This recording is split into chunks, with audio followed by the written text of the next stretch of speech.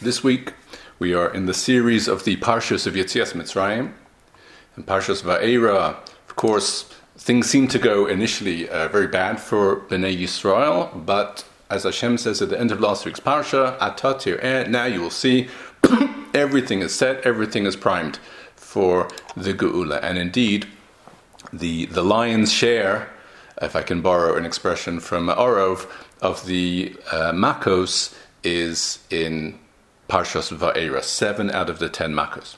But it begins with the famous four, what are known as the Arba Lashonos of Geula, the four expressions of Geula, what many insist should more correctly be referred to as the four Geulos. That is how the Yerushalmi talks about them, the four Geulos, because Arba Lashonos of Geula has the connotation of four expressions, meaning four ways of expressing the same idea. But Arba Geulos means there are actually four stages in the process, and indeed, each of the Mefarshim, from the Rishonim to the Acharonim, explain in their own way what exactly is denoted by V'hotzeisi, and what is V'hitzalti, what is V'ga'alti, and what is V'lokachti. Ze omer b'cho, v'ze omer b'cho, each one the way that they understand the psukim.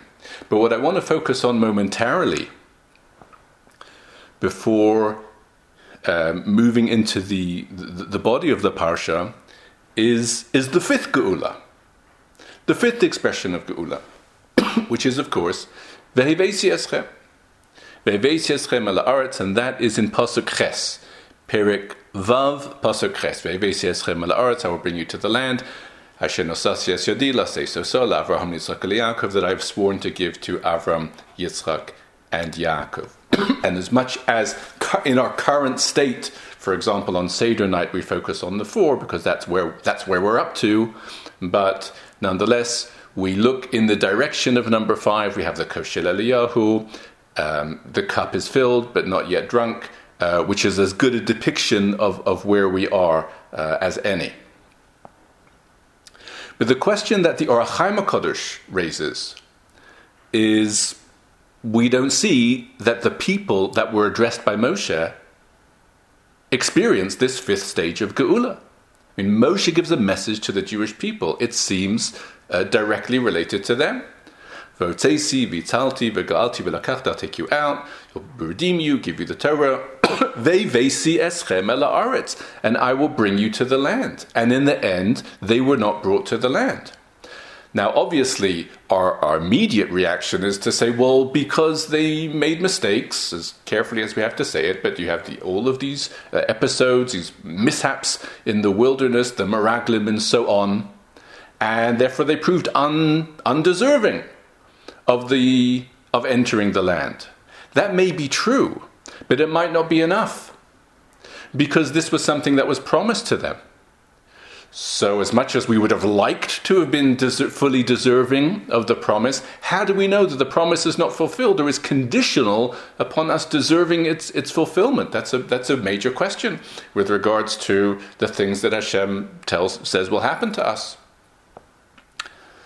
But the Orach Chaim HaKadosh says that the key to this matter is pasuk Zayin.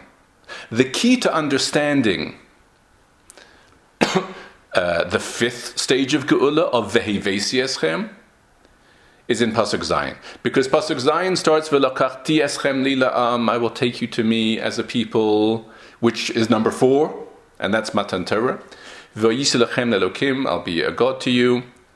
And then it says, interesting words, V'yidatem, and you shall know, Ki ani Hashem Elokechem, that I am Hashem your God, Hamotzi eschem mitacho sivlos Mitzrayim, who takes you out from the burdens of Mitzrayim.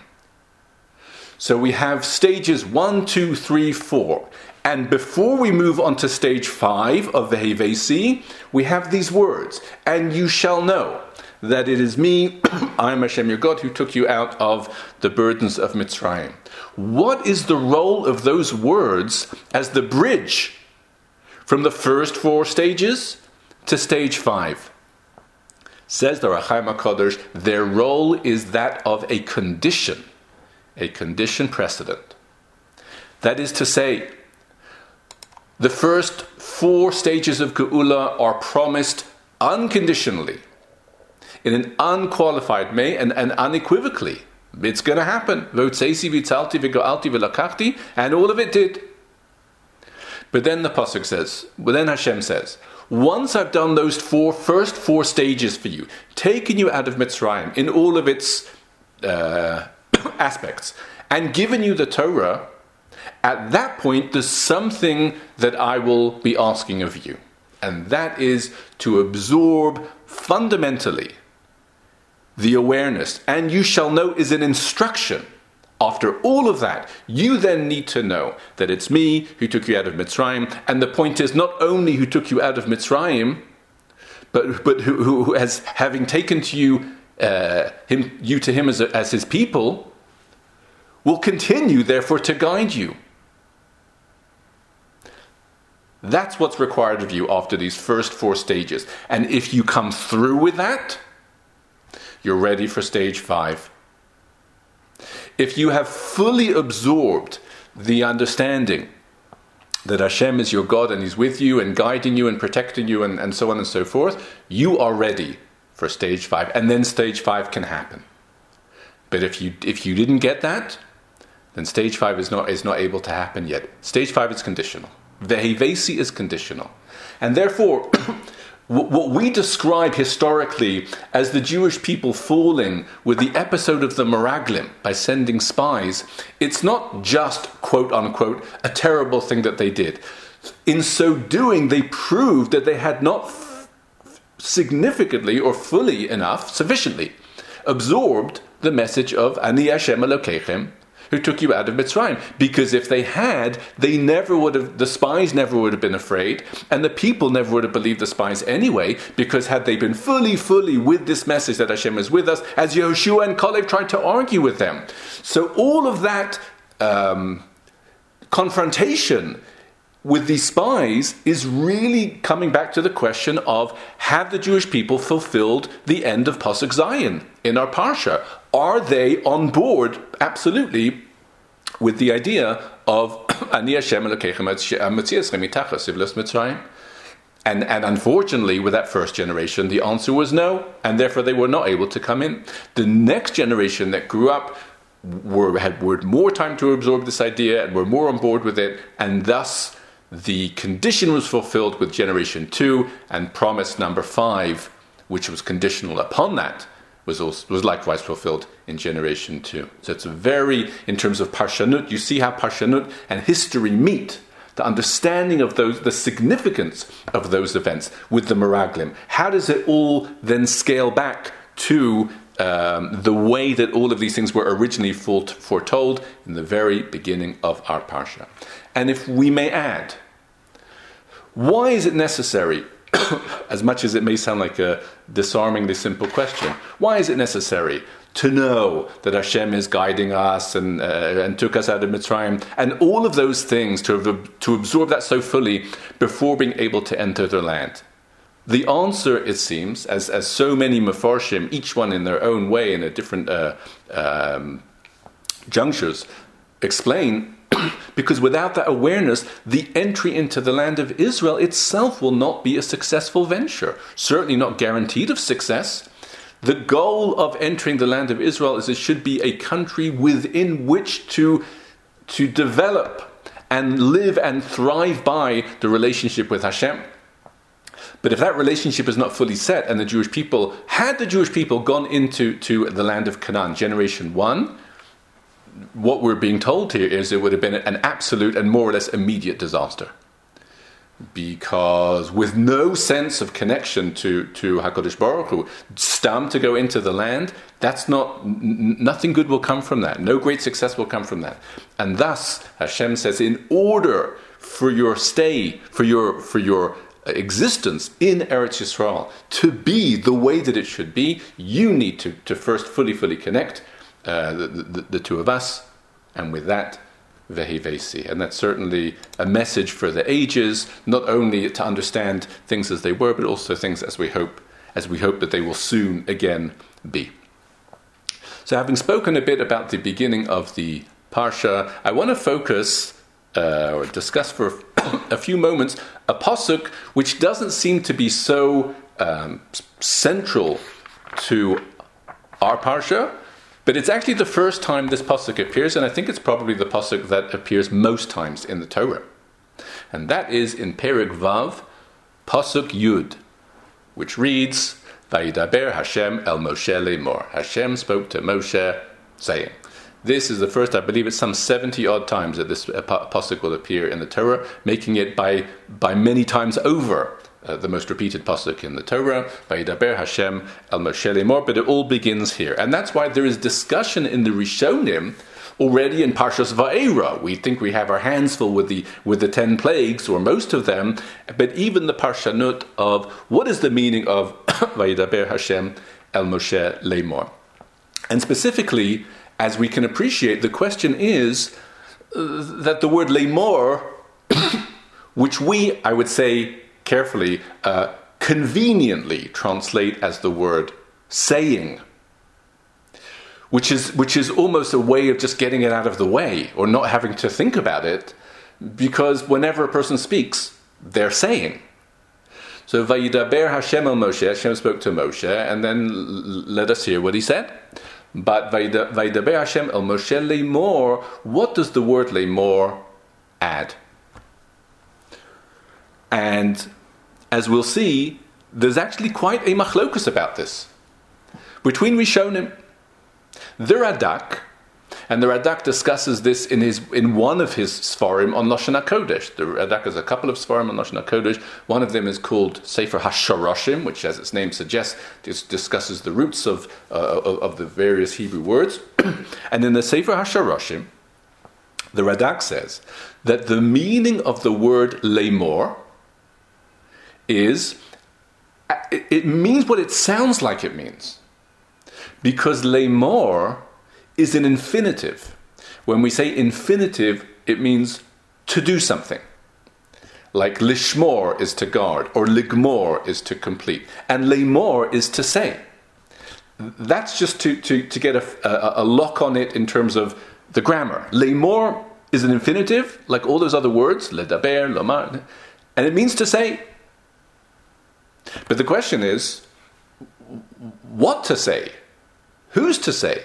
Hashem is speaking to Moshe, he's already speaking. So what is the meaning of to say? But the point is, says the Radak, the meaning is that what Hashem tells Moshe, he wants Moshe then to say to others. To Bnei Yisrael generally, in some cases to Paro, or to whoever it is. So it's very interesting, because according to the Radak, therefore, the words Vayidaber Hashem el Moshe lemor means Hashem spoke to Moshe lemor, for Moshe then to say to whoever it is he's meant to say it to. It's to pass it on, to pass the content on. Now we should note that Chazal certainly understand the word lemor in this way, or are capable of understanding the word lemor in this way, because they describe it as such. A classic example, the Gemara says in Maseches Brachos and Daf Yud Ches, when Hashem says to Moshe at the end of Chumash Devarim, where he says, Zos haaretz, he shows him the land. Moshe is about to pass away from this world. But before he does so, Hashem shows him the land. Zos haaretz asher nishba'ati la'Avraham, li'Yitzchak, u'li'Yakov, lemor lezaracha etneh. Now, this is the land that I swore to Avraham, Yitzchak, and Yaakov. Lemor, whatever lemor means, I will give it to your descendants. That's what I said to the Avos. Says the Gemara, Amar HaKadosh Baruch Hu LaMoshe. Says Hashem to Moshe, Lech emor lahem.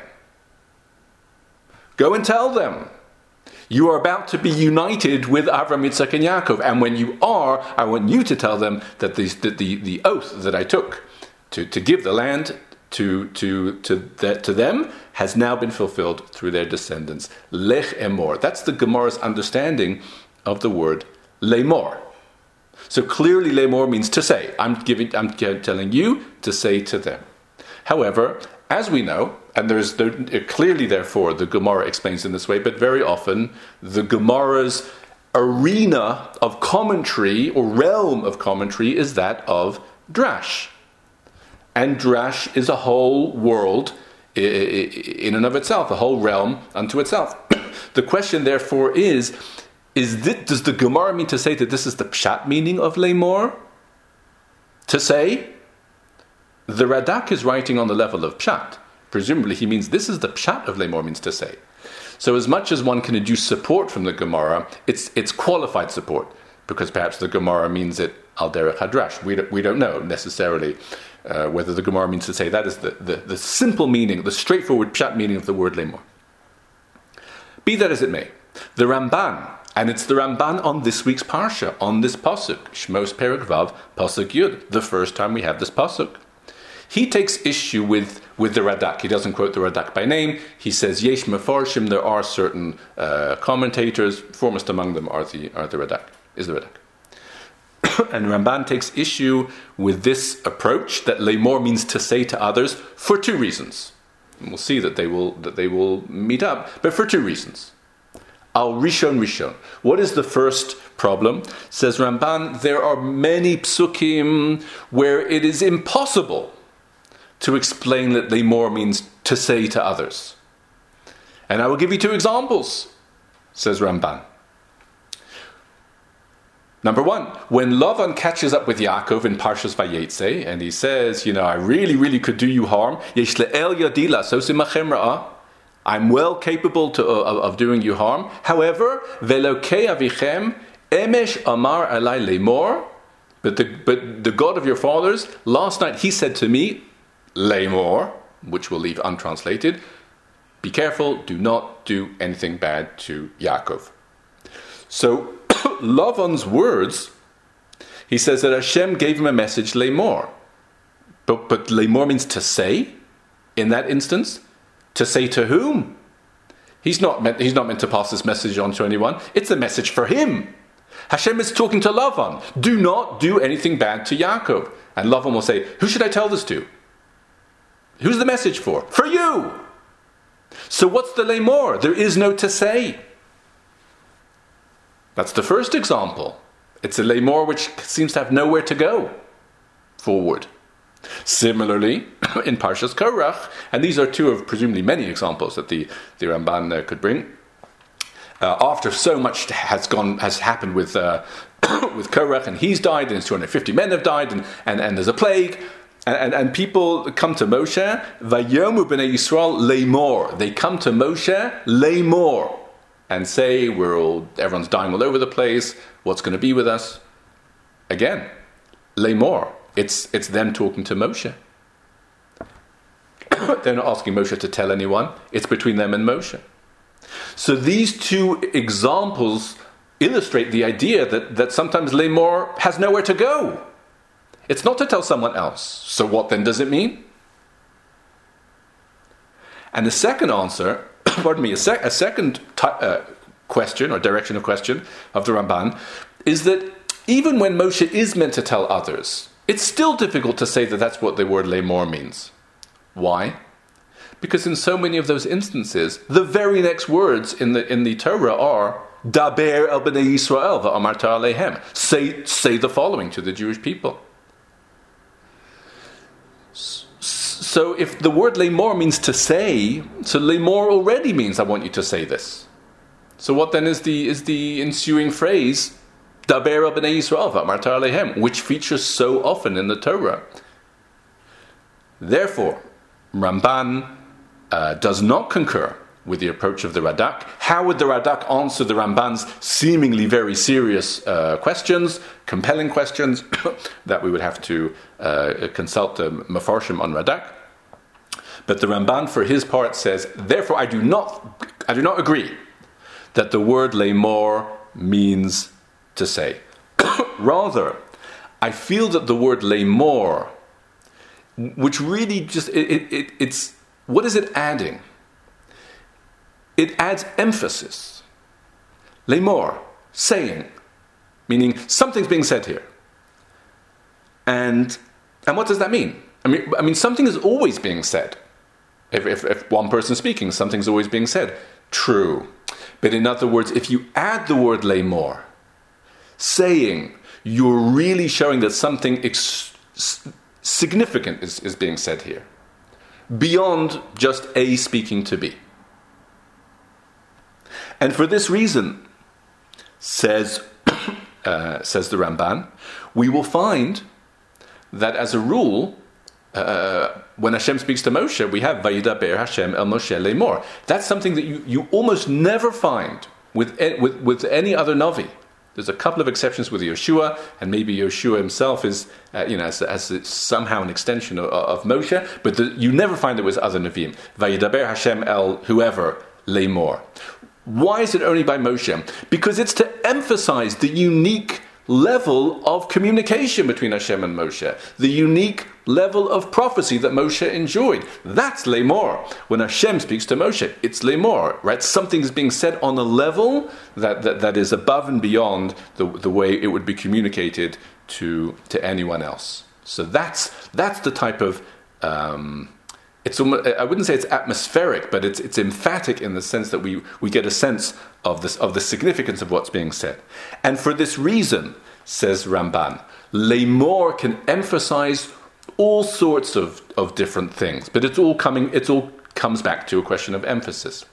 So the two questions that we raised before, Lavan, when Lavan says to Yaakov that Hashem said to me, Emesh, last night, lemor. So why does he add the word lemor? Because there is a certain emphasis, says Ramban. Namely, he told me in no uncertain terms. In other words, it was a crystal clear message. Do not do anything wrong to Yaakov. It wasn't a kind of a message that I could maneuver around or negotiate with or somehow find my way through. No, it was a lemor message. Absolutely no way. So that's the Lavan uses this expression of lemor in order to denote and to indicate the unequivocal nature of the message. Do not do any harm to Yaakov. I think parenthetically, perhaps one may add, although more al derech hadrush. As far as we know, this is the first and only time, the first and last time that Hashem appeared to Lavan. He doesn't really go down as one of the people that Hashem really communicated with on an ongoing basis for obvious reasons. So, but if Hashem is speaking to him here, why? For whose benefit? For Yaakov's benefit. So this is really the one time that Lavan gets a message from Hashem. It could be that in keeping with the character of someone like Lavan, he would be inclined to milk it for all it's worth, meaning to make as much of it as he can, as if to say, Hashem appeared to me, and he didn't just stam appear to me, which he might do to other Nevi'im, but people of my stature, it was a lemor. I mean, when you think about the type of people that Hashem will speak to lemor, examples that come to mind, or pre-examples, Moshe Rabbeinu and the like, I mean, that's the type of relationship of level of communication that I have with Hashem. So as much as all he's being told is words of reprimand and rebuke, nonetheless, as long as it was a lemor, there's no such thing as a bad communication if it's on the level of lemor.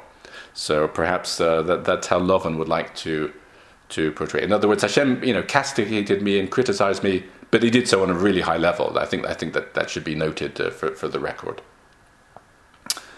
And coming back to Korach, so again, the people, after all of these tragedies, and the people said to Moshe, Lemor, Vayomer ha'am el Moshe Lemor, Hen gavanu kulanu avadnu. We're all. Why does it say Lemor? Once again, says Ramban, not to say to anyone. Moshe doesn't need to say this to anyone, but it's emphasizing. And what is it emphasizing? The level of trauma of the people, of the intensity with which they said it. This was not a casual conversation. People have been dying all over the place as a result of Korach's rebellion. So when the people come, there is a certain note of urgency in what they're saying. This is a really impassioned message, and therefore it carries with it the word lemor. So these are very interesting discussions, and it doesn't get bigger than Radak and Ramban, and it doesn't get more basic than the most basic question of what is the meaning of the word lemor in the pasuk Vayidaber Hashem el Moshe lemor. So we move from here to the Makos, and I'd like to take a look at a pasuk that deals with the fourth makkah, Orov, specifically for the light that it would seem to shed on the first three makkos. And as we'll see, there's a major discussion, once again, among the Rishonim. So we will begin in Perek Ches, Pasuk Tet Zayin. That's where the makkah of Orov is being predicted. So Pasuk Tet Zayin, Hashem says to Moshe, Ashkem Baboker, awaken early, V'satzei Lifnei Paro, and an issue is the famous Shalach Ami V'ya'avduni. Because Pasuk Yud Zayin, Ki meincha mishalech es Ami, if you do not send them out, Hineni mashlech b'cha u'v'avadecha u'v'amcha u'v'vatecha, I will unleash on you es he'orov. The orov, the mixture of animals, and they'll be all over the place. Pasuk Yud Ches, and that's in the sense that the pasuk that we'll be focusing on through the lens of the Ibn Ezra. Pasuk Yud Ches, v'hifleisi haflaya, I will distinguish bayomahu, on that day, as Eretz Goshen, the land of Goshen, I will set that aside. Asher ami omed aleh. That's where my people live. That's where the Jewish people are in Goshen. Livilti hayosham orov. So there will be no orov there. Well, again, to summarize, what has Moshe done? He has come and predicted the fourth makkah of Orov, and then stated that the land of Goshen, where the Jewish people are, will be set aside from this plague. Says Ibn Ezra, looking at this pasuk, the conclusion would seem to be that the first three makkos did not distinguish between the Mitzrayim and the Jewish people. This is the first time we have such a statement. V'hifleisi, I will divide between them. There was no such statement, not with Dam, not with Tzvardea, and not with Kinim, which therefore would seem to indicate that those first three makkos, there was no distinction, and they also affected the Jewish people. Now he adds, to soften, if one could say, Ve'ele hashalosh me'at hiziku. In other words, it seems that they affected somewhat the Jewish people. Obviously, not to the same degree. I'm not sure exactly why it's obvious, but at this stage, nothing is obvious anymore. But says Ibn Ezra, it seems quite clear that they were affected, but not to the same punishing degree of that the Egyptians were. But they were affected because the first mention we hear of Vehiflesi is in Pasuk, is in the fourth makkah of Orov. So says Ibn Ezra. As we can appreciate, there will be those who take issue with this Ibn Ezra, and one of his opponents here is the Radvaz. Now, the Radvaz, Rabbi David ibn Zamra, who's one of the late Rishonim, he's living in the 1500s, he does not have a commentary on the Torah, but we have thousands of tshuvas from him, thousands of responsa. And as is the case with the Meshivim, they answer the questions that are given. So someone asked him a question, what do you think about this Ibn Ezra? So then now it's part of the tshuvas of the Radvaz, because he responds and says what he thinks. And says Radvaz, this is in Siman Taf Gimel, responsa 803, I absolutely do not concur with the Ibn Ezra's notion that the first three makkos affected the Jewish people as well. And the truth is that I'll begin with the psukim. Because if you have a look, for example, in Makas Dam, okay, it's true, there is no explicit statement that the Jewish people will be separated from the Mitzrayim. But look at the psukim. In Perek Zayin, Pasuk Kaf Aleph. This is when the plague of blood is being predicted. And it says, V'hadaga asher bayor mesa vayiv'ash hayor. So all the fish in the Nile will die, and then that will putrefy the Nile. V'lo yochlu Mitzrayim lishtos mayim min hayor. Mitzrayim, as a group of people, are the Egyptian people. As Onkelos translates, Mitzra'e, the Egyptians. The Egyptians will not be able to drink from the Nile, implying the Egyptians only, not Bnei Yisrael. And likewise, in Pasuk Kaf Daled, Vayachbaru kol Mitzrayim, Sevivos hayor. All Mitzrayim, and once again, all Mitzrayim means the people of Mitzrayim, the Egyptians. They were the ones who were affected. What about Sfardeya? What about plague number 2? Well, in Perek Zayin Pasuk Kaf Ches. So firstly, it is predicted for Paro in Pasuk Kaf Ches, V'sharatz hayor tzfardeim, and they will come beveisecha, in your house, v'chadar mishkavcha, mal mitosecha, wherever you are, Paro, they will be. The Pasuk Kaf Tes, uvecha, with you, uve'amcha, and your people, your nation, v'chol avadecha, your servants, yalu tzfardeim. So that is explicitly predicted for Paro and his people and his servants. That's black on white.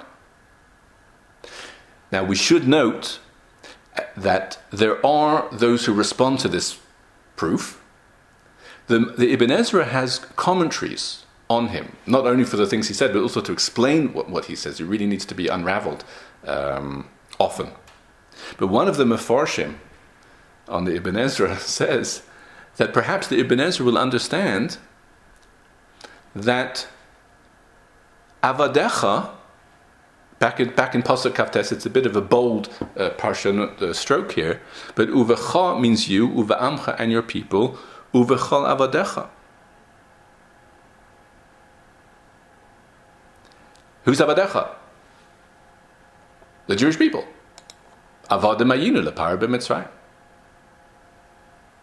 So in other words, Amcha, talking to Paro, your people are for sure the Egyptian people, but Avadecha might include all your servants, and that might include all the Jewish people, as per the Ibn Ezra says that they were all affected. It's a little difficult because there are other places where. If you go back to Pasuk Kavches, if we try and do justice to this idea, Pasuk Kavches, when it talks about the plague of frogs, the sharatz hayor tzfardeim, ve'alu uva'u beveisecha, they'll come in your house, uvechadar mishkavcha va'al mitasecha, and right where you sleep on your bed, uveveis avodecha uve'amecha. So it's interesting to note that in that pasuk, avodecha, your servants, are mentioned before your people. And that's interesting, because in Pasuk Kavches it mentions your servants before your people. In the very next Pasuk it mentions your people and then your servants. Now, that itself requires attention. But what's very difficult now is to say that Avadecha means the Jewish people, because in Pasuk Kavches the plague is mentioned as affecting the Jewish people before it even affects the Egyptians. It's one thing to say that it was brought for the Egyptians and there was no distinction made, but the receiving address for the plague is your servants, i.e. the Jewish people, and then the Egyptian people. That seemingly is very, very difficult. Either way, so and therefore the Radvaz is quite firm on this notion that you see from these psukim. It's always speaking about affecting and afflicting the Egyptian people, both Dam and both Sfardeya. Now, what about Kinim, the third in the three? So there, the pasuk doesn't say. However, says Radvaz, having seen so much clearly for the first two makos, where it says you and your people, etc. Even if it doesn't say anything in the third one, it's pretty clear that the pattern has been established. It's about it affects the Egyptians and not the Jewish people. And with that, he parts ways, or more correctly, disputes outright the notion of the Ibn Ezra that the first three Makkos also affected the Jewish people. Now, the truth is, the Radvaz has taken issue with the Ibn Ezra purely on the basis of psukim, without consulting anything else. But the truth is that clearly, as we move into the world of the Mishnah, Pirkei Avos, what do we see there? In the fifth parak of Pirkei Avos, which has all the lists of the tens and the sevens and the fours, etc. So one of the tens, Asara Nisim Nasu Lavuseinu b'Mitzrayim. 10 miracles were performed for our ancestors in Mitzrayim. What were those 10 miracles? The pasuk goes on to say 10 Makkos were brought against the Egyptians in Mitzrayim. And the Rambam and others, Rabbeinu Yonah and others, explain that these then are the 10 miracles that happened to our ancestors. The 10 miracles are that as the 10 plagues are coming, and these are plagues that should naturally affect everyone, miraculously, none of them did. So for each of the 10 plagues that affects the Egyptians, it's a miracle for the Jewish people that it didn't affect them. But the Mishnah says 10, which basically tells us that 10 out of 10 were only for the Egyptians and not for the Jewish people, which is seemingly a very serious question on the Ibn Ezra, Mefurish in the Mishnah. That's what the Rambam says. And then the Rambam proceeds to bring the same psukim that the Radvaz did. You see, when it comes to blood, it's only the Egyptians. When it comes to frogs, it's only the Egyptians, just like the Radvaz. Interestingly, when it comes to Kinim, number 3, so the Rambam says, the pasuk doesn't say either way he would affect it, but we have a Kabbalah. This is the Rambam in his commentary to the Mishnah. We have a Kabbalah. And the tradition is that actually there was Kinim everywhere. But it didn't in any way afflict the Jewish people. They were present everywhere. So says the Kabbalah, which the Rambam brings. So it was, and maybe that's where the pasuk doesn't emphasize so much that it's only in Egypt, because for the Egyptians they were kind of around, but they didn't really affect in the way that lice can affect the Jewish people. That's an interesting kind of middle ground with regards to the third Makkah. But Rav Shimon Schwab, in his commentary, Mayan Beis HaShoeva, he says that seemingly support for this Kabbalah, so to speak, comes from the well-known Medrash. In the beginning of Parshas Vayechi, Yaakov asks not to be buried in Mitzrayim. I mean, he really asks for two things. Not in Mitzrayim, and yes, in Eretz Canaan. And there's a number of reasons why he doesn't want to be buried in Eretz Mitzrayim. And one of them, as Rashi cites from the Medrash, he didn't want Kinim around him. He didn't want Kinim underneath where he is. And it's very interesting that was, I mean, one really needs to ponder the full impact or import of what that means. But either way, Yaakov doesn't want it. So Shimon Schwab says, seemingly there's a very simple solution. They live in Goshen. Bury him in Goshen. In other words, if there's no Kinim where the Jewish people are, so then if he's buried in a place where he lives, which is most likely, it shouldn't be a problem anyway. Apparently, it would be a problem. Because as the Rambam's Kabbalah, the Kabbalah cited by the Rambam says, there were Kinim everywhere, even in Goshen. They didn't, they didn't afflict the Jewish people, but they were present there. So there will be nowhere in Mitzrayim where there are no Kinim. So that's kind of an interesting confluence of the well-known Rashi about Yaakov's request not to be buried in Mitzrayim and the Rambam's Kabbalah with regards to the third Makkah of Kinim. So having really responded quite forcefully to the Ibn Ezra's contention, who says that the first three plagues also afflicted to a certain degree the Jewish people, and having emphatically stated that is not the case, the enduring question will be, however, so why does the pasuk only talk about vihiflesi, which is to separate the two, in number 4, in Arav? I mean, that's what the Ibn Ezra got going from. It sounds like only from plague number 4 you have this division. Sounds like prior to that, 1, 2, and 3, there was no division. Now, if you say that even 1, 2, and 3 did not affect the Jewish people, why is the distinction only mentioned with regards to the fourth Makkah of Orov. But here, Reb Shimon Schwab says as follows.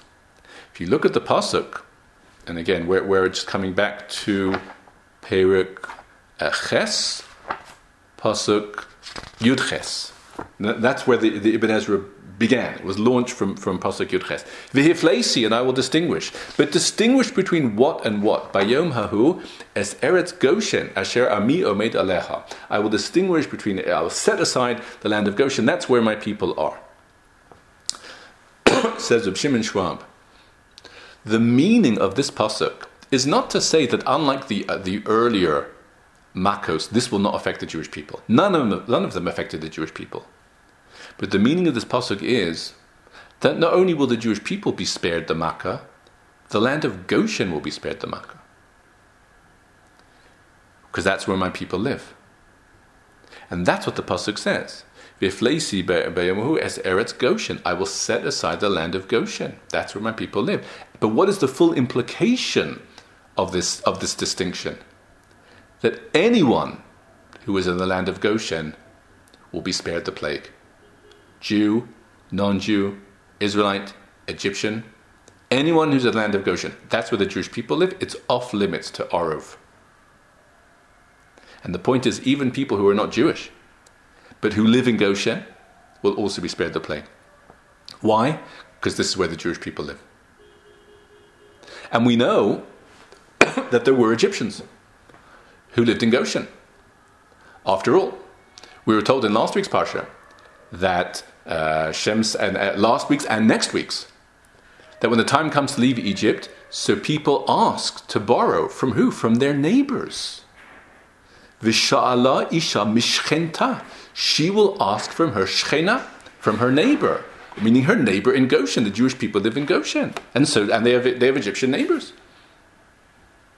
We say the pasuk, but we don't. We sometimes fail to catch what's being said here. I mean, Jews and non-Jews live together in Goshen. It's kind of it's a Jewish place, but there's non-Jews who live there. And moreover, the Korban Pesach, which we know what's that all about? It's about Pesach, right? Hashem skipped over the houses of the Jews when he was doing what? When he was striking the firstborn of the non-Jews. But what's a Jewish house doing in between? We see that they had non-Jewish neighbors. And this then is the Chiddush. Again, not that the Jewish people would be spared. That's true from the very beginning. That's true from plague number 1.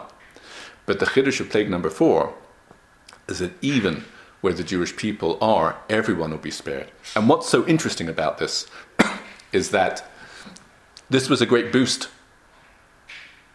for all of the Egyptians who lived in Goshen. Goshen now became the place that everyone wanted to live, which was an absolute reversal of the ghetto of Goshen, where no one would ever go there. The Jewish people, there's something wrong with them, and that's where they live. And what could be more of a sting to Paro that the best and the smartest among the Egyptians started to say, well, I think we should move to Goshen. I mean, there's something very, very special about that place. So that's very interesting. This is Reb Shimon Schwab's explanation of what was introduced with plague number 4. Not nationality, but geography. And moreover, he concludes a classic conclusion. We've seen this from the Meshech Chochmah already in recent years, amazingly, that after the plague of Orov, it's such a chap, after the plague of Orov, so Paro calls Moshe and says, I'm prepared for you to have your festival, but I want it to be here in Egypt. L'chu ivdos Hashem ba'aretz.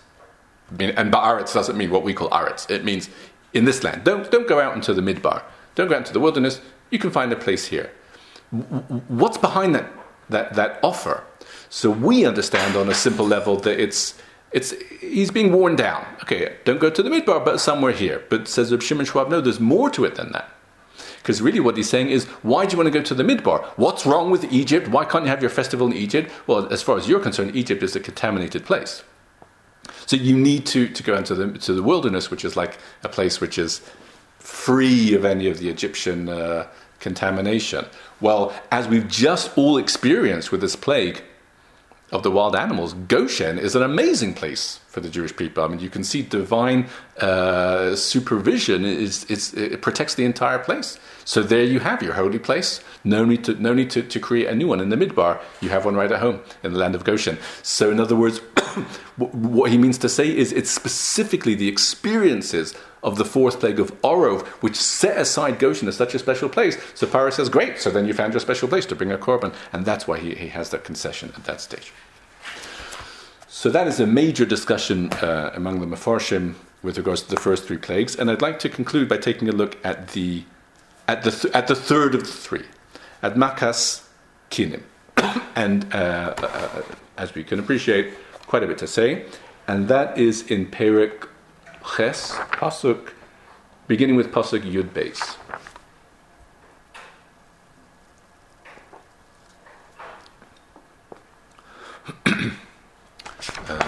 Okay, how does it begin? Vayomer Hashem el Moshe, Emor el Aharon. So Moshe says to tell Aaron, Neteyas Matra, stretch out your hand, V'hachas afar aretz, and strike the dirt, Vayalakinim b'chol eretz Mitzrayim, and it will be lice everywhere in Mitzrayim. So the first noteworthy point in the pasuk is that Moshe is told to tell Aaron to do this. As we know, it's a very well-known Rashi, but really worthwhile remembering, just so that it just shouldn't become part of the things that we gloss over. Moshe, in principle, is the default one to be the one to perform the makkos, but he can't perform not the first, second, or third because of hakaras hatov. Because he needs to, he has a debt of gratitude. Firstly to the Nile saved him, he was put as a baby on the Nile, so the first two makkos involve hitting the Nile. You can't hit the Nile if the Nile saved you. Which for us already seems quite extreme. The Nile didn't really put itself out for Moshe. We're not aware that there's anything to it other than if you put something that floats on the water, it will float.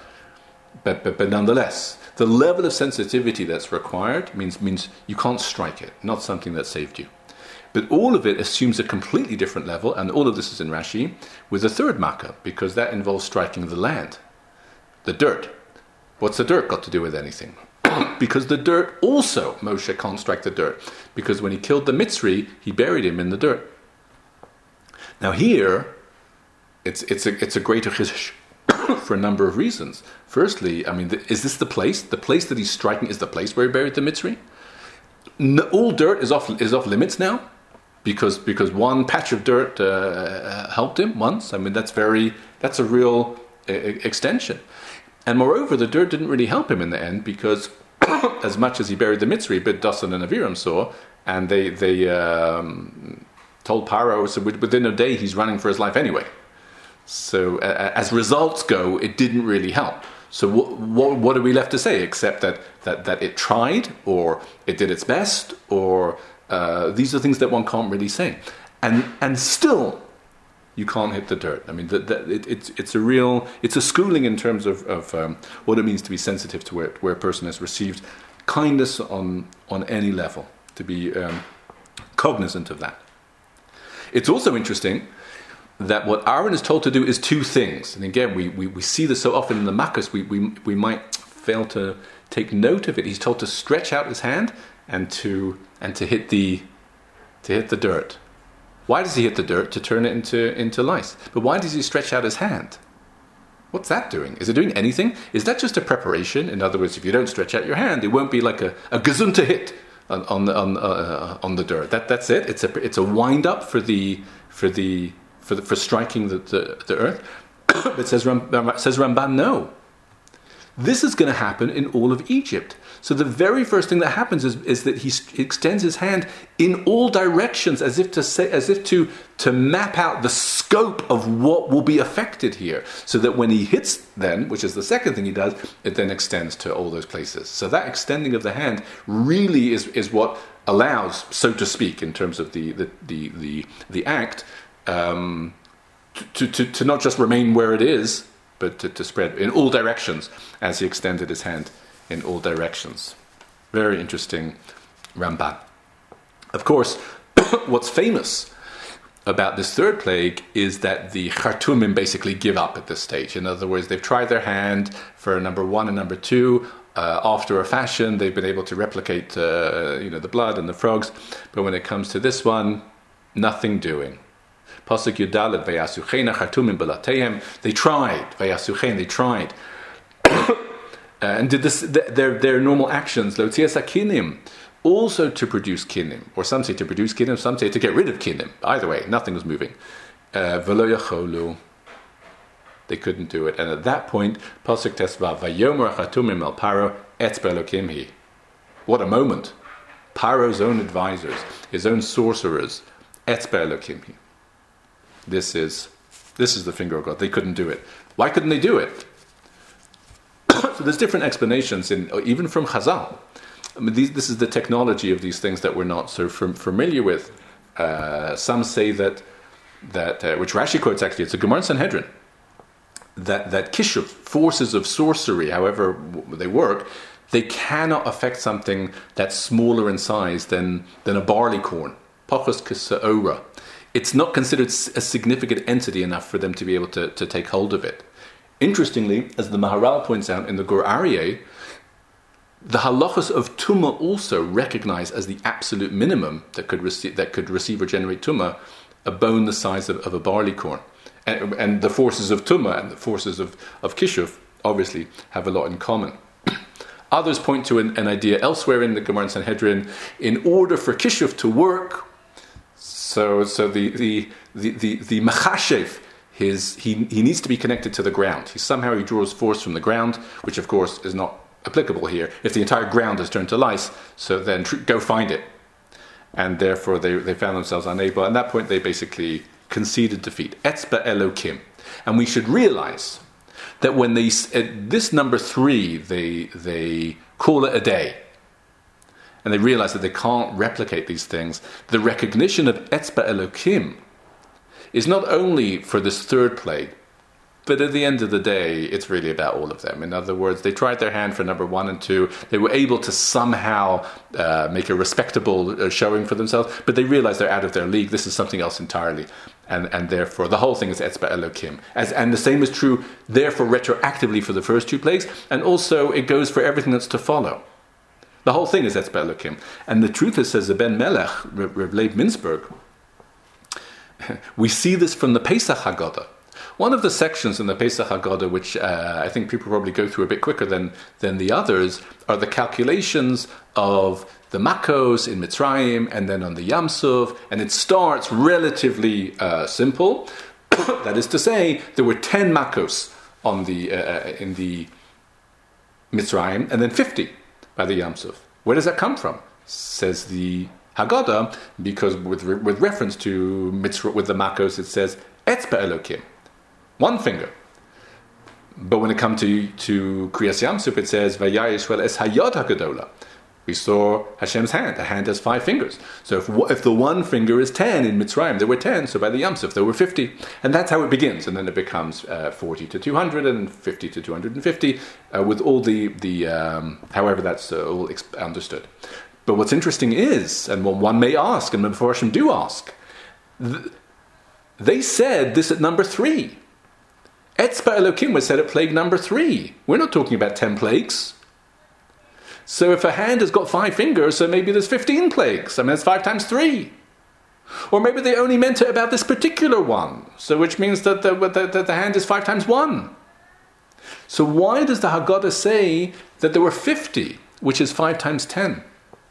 Says the Reb Leib Mintzberg, we see very clearly the full understanding of what they're saying is none of this, all of this is basically coming from a place that's beyond us, a force that's much higher than us.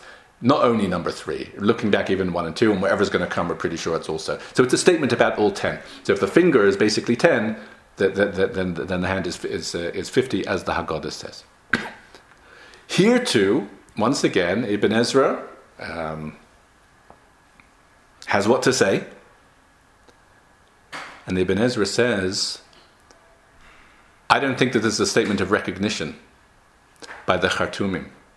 It's almost like this is if one could borrow a more contemporary expression, like a Kodak moment. They finally said, Etzba Elokim Hi. If only one could capture that moment, and etc. Says Ibn Ezra, they're not recognizing that it comes from Hashem. Etzba Elokim means that they're saying, we have no idea where this is from. The word Elohim means a force. Now, of course, we refer to Hashem as Elokim, as the ultimate force. But Elohim, a judge can be a force, an angel could be Elohim, judge can be Elohim. So Etzba Elohim, in other words, they had to admit that they couldn't replicate it, but they were not prepared to ascribe it to Moshe as God. So where did it come from? Somewhere else. Freak of nature, or freak of unnature. But it's amazing, because even faced with clearly they're in the season of the plagues, and this is beyond their capabilities, but to recognize that Moshe is right? No. What do you ascribe it to? Some other force, unnamed, unknown, but nothing to do with what we're talking about. It's amazing to be able to say that. And why does the Ibn Ezra say that they understand it in this way? For two reasons. First, he says, Ibn Ezra, Paro has already begun to refer to Hashem as Hashem. In the second plague, he says, Ha'tiru el Hashem, daven to Hashem, Yud Ke Vav Ke. But here they don't say Etzba Hashem, they say Etzba Elokim. And that's the first thing, because they're looking to move it away from Hashem. It's just some force. These things happen sometimes. It's bad timing. We've had a bad year as it is, and things just got worse, but it has nothing to do with Moshe. And secondly, says Ibn Ezra, it's also interesting that this plague number 3, they weren't warned. It just happened. Now the Pasuk describes that Hashem told Moshe, hit the ground, or Aaron should hit the ground, that it happened. But from their point of view, they received no warning. That's part of their punishment. They didn't even deserve a warning the third time round. But from their perspective, what did they say? Even Moshe didn't know it was coming. If this really coming from his God, he would have told us about it. But he didn't. Even he doesn't know it's coming. This is Etzba Elokim. And therefore, when the Pasuk says, Vayechazak leiv Paro, Vayechazak leiv Paro means Paro leiv was strengthened by the words of his advisors. They gave him chizuk. Paro says, what do you make of this? Nothing to do with Moshe. Thank you. So all I needed to hear, Vayechazak leiv Paro, velo shama alehem, which means the words velo shama alehem now go on Moshe and Aaron. I listened to my advisors. They've got it all worked out, and I'm not listening to Moshe. But responding to the Ibn Ezra once again is Ramban. These are the major discussions of Parshas Va'era. And the first thing says Ramban, there's no question that this was an admission on their part that Moshe is right. You never refer to a natural phenomena or any type of phenomena as a finger or a hand unless it's being directed at you. That's a very interesting thing. When you talk about the hand, right? A hand or a finger is pointing. It's a message from someone to you. If it's a natural phenomena, so then no one's pointing at anyone. It's just happened. So they never would have said the word etzba if they were just saying it's a freak of nature. No, etzba, someone's pointing at us. Someone's saying something to us. It's Moshe's God. And as per the Ibn Ezra's contention, why would they use the word Elokim and not the same name Yud Ke Vav Ke? Paro's already begun to use it. So we know who they're talking about. Says Ramban very simply. Paro uses it when he's talking to Moshe, because Moshe insists that that's where it's come. But when the Egyptians talk among themselves, they're not going to use Moshe's term for God. If they're more used to Elokim, that's what they're going to use. And that's why it says Elokim. But they really are referring to Hashem. and it was an admission that Moshe is right. And that's why it says, Ramban, you will never again hear the Khartoumim being called in to replicate the plagues. They've admitted defeat. According to the Ibn Ezra, they didn't admit defeat. They said, this has nothing to do with the plagues. We're at your service for if the plagues ever come back. But it says Ramban, no, they admitted defeat, and they're out of the game. So then when Paro is just in conclusion now, when Paro's heart is hardened, what makes his heart hardened? We don't know anymore, because they're admitting defeat. So one could say simply, so the hardening of Paro's heart is in spite of all of that. But what allowed him to harden his heart? Two classic lines from Rabbeinu Yosef Bechor Shor, which is, again, one of the great Rishonim on the Parsha. And it says, interesting, Vayichazak li Paro, Paro's heart was hardened. V'gam lo sha'al refuah ala kinim. We never find that he asked Moshe to take the kinim away, as he did with the frogs. You know why? Says Bechor Shor. Lefi shelo hayu elo ba'afar. The plague of lice affected the dirt. Where does Paro live? In the palace. V'heichal and sharitzba shayish hayu. Paro doesn't have dirt in his palace. He has a marble floor. And they sweep it regularly. There's no dirt in Paro's house. So there's no lice in Paro's house. So Paro doesn't mind. As long as he stays indoors, keeps the door closed, it's a relatively trouble-free week for Paro. What about his people? They live in the dirt. But Paro doesn't live with his people. Paro lives in Qatar. So if the Egyptian people are suffering, that's not Paro's concern. The plague of frogs came into his house, so now it's a concern. It's an amazing limud how certain things have not changed that much at all. But for this week, Paro says, it's a relatively good week. I've had to keep the doors closed, but that's probably for the best anyway. And it isn't until the makkos begin to affect Paro again that he starts to ask Moshe to take them away.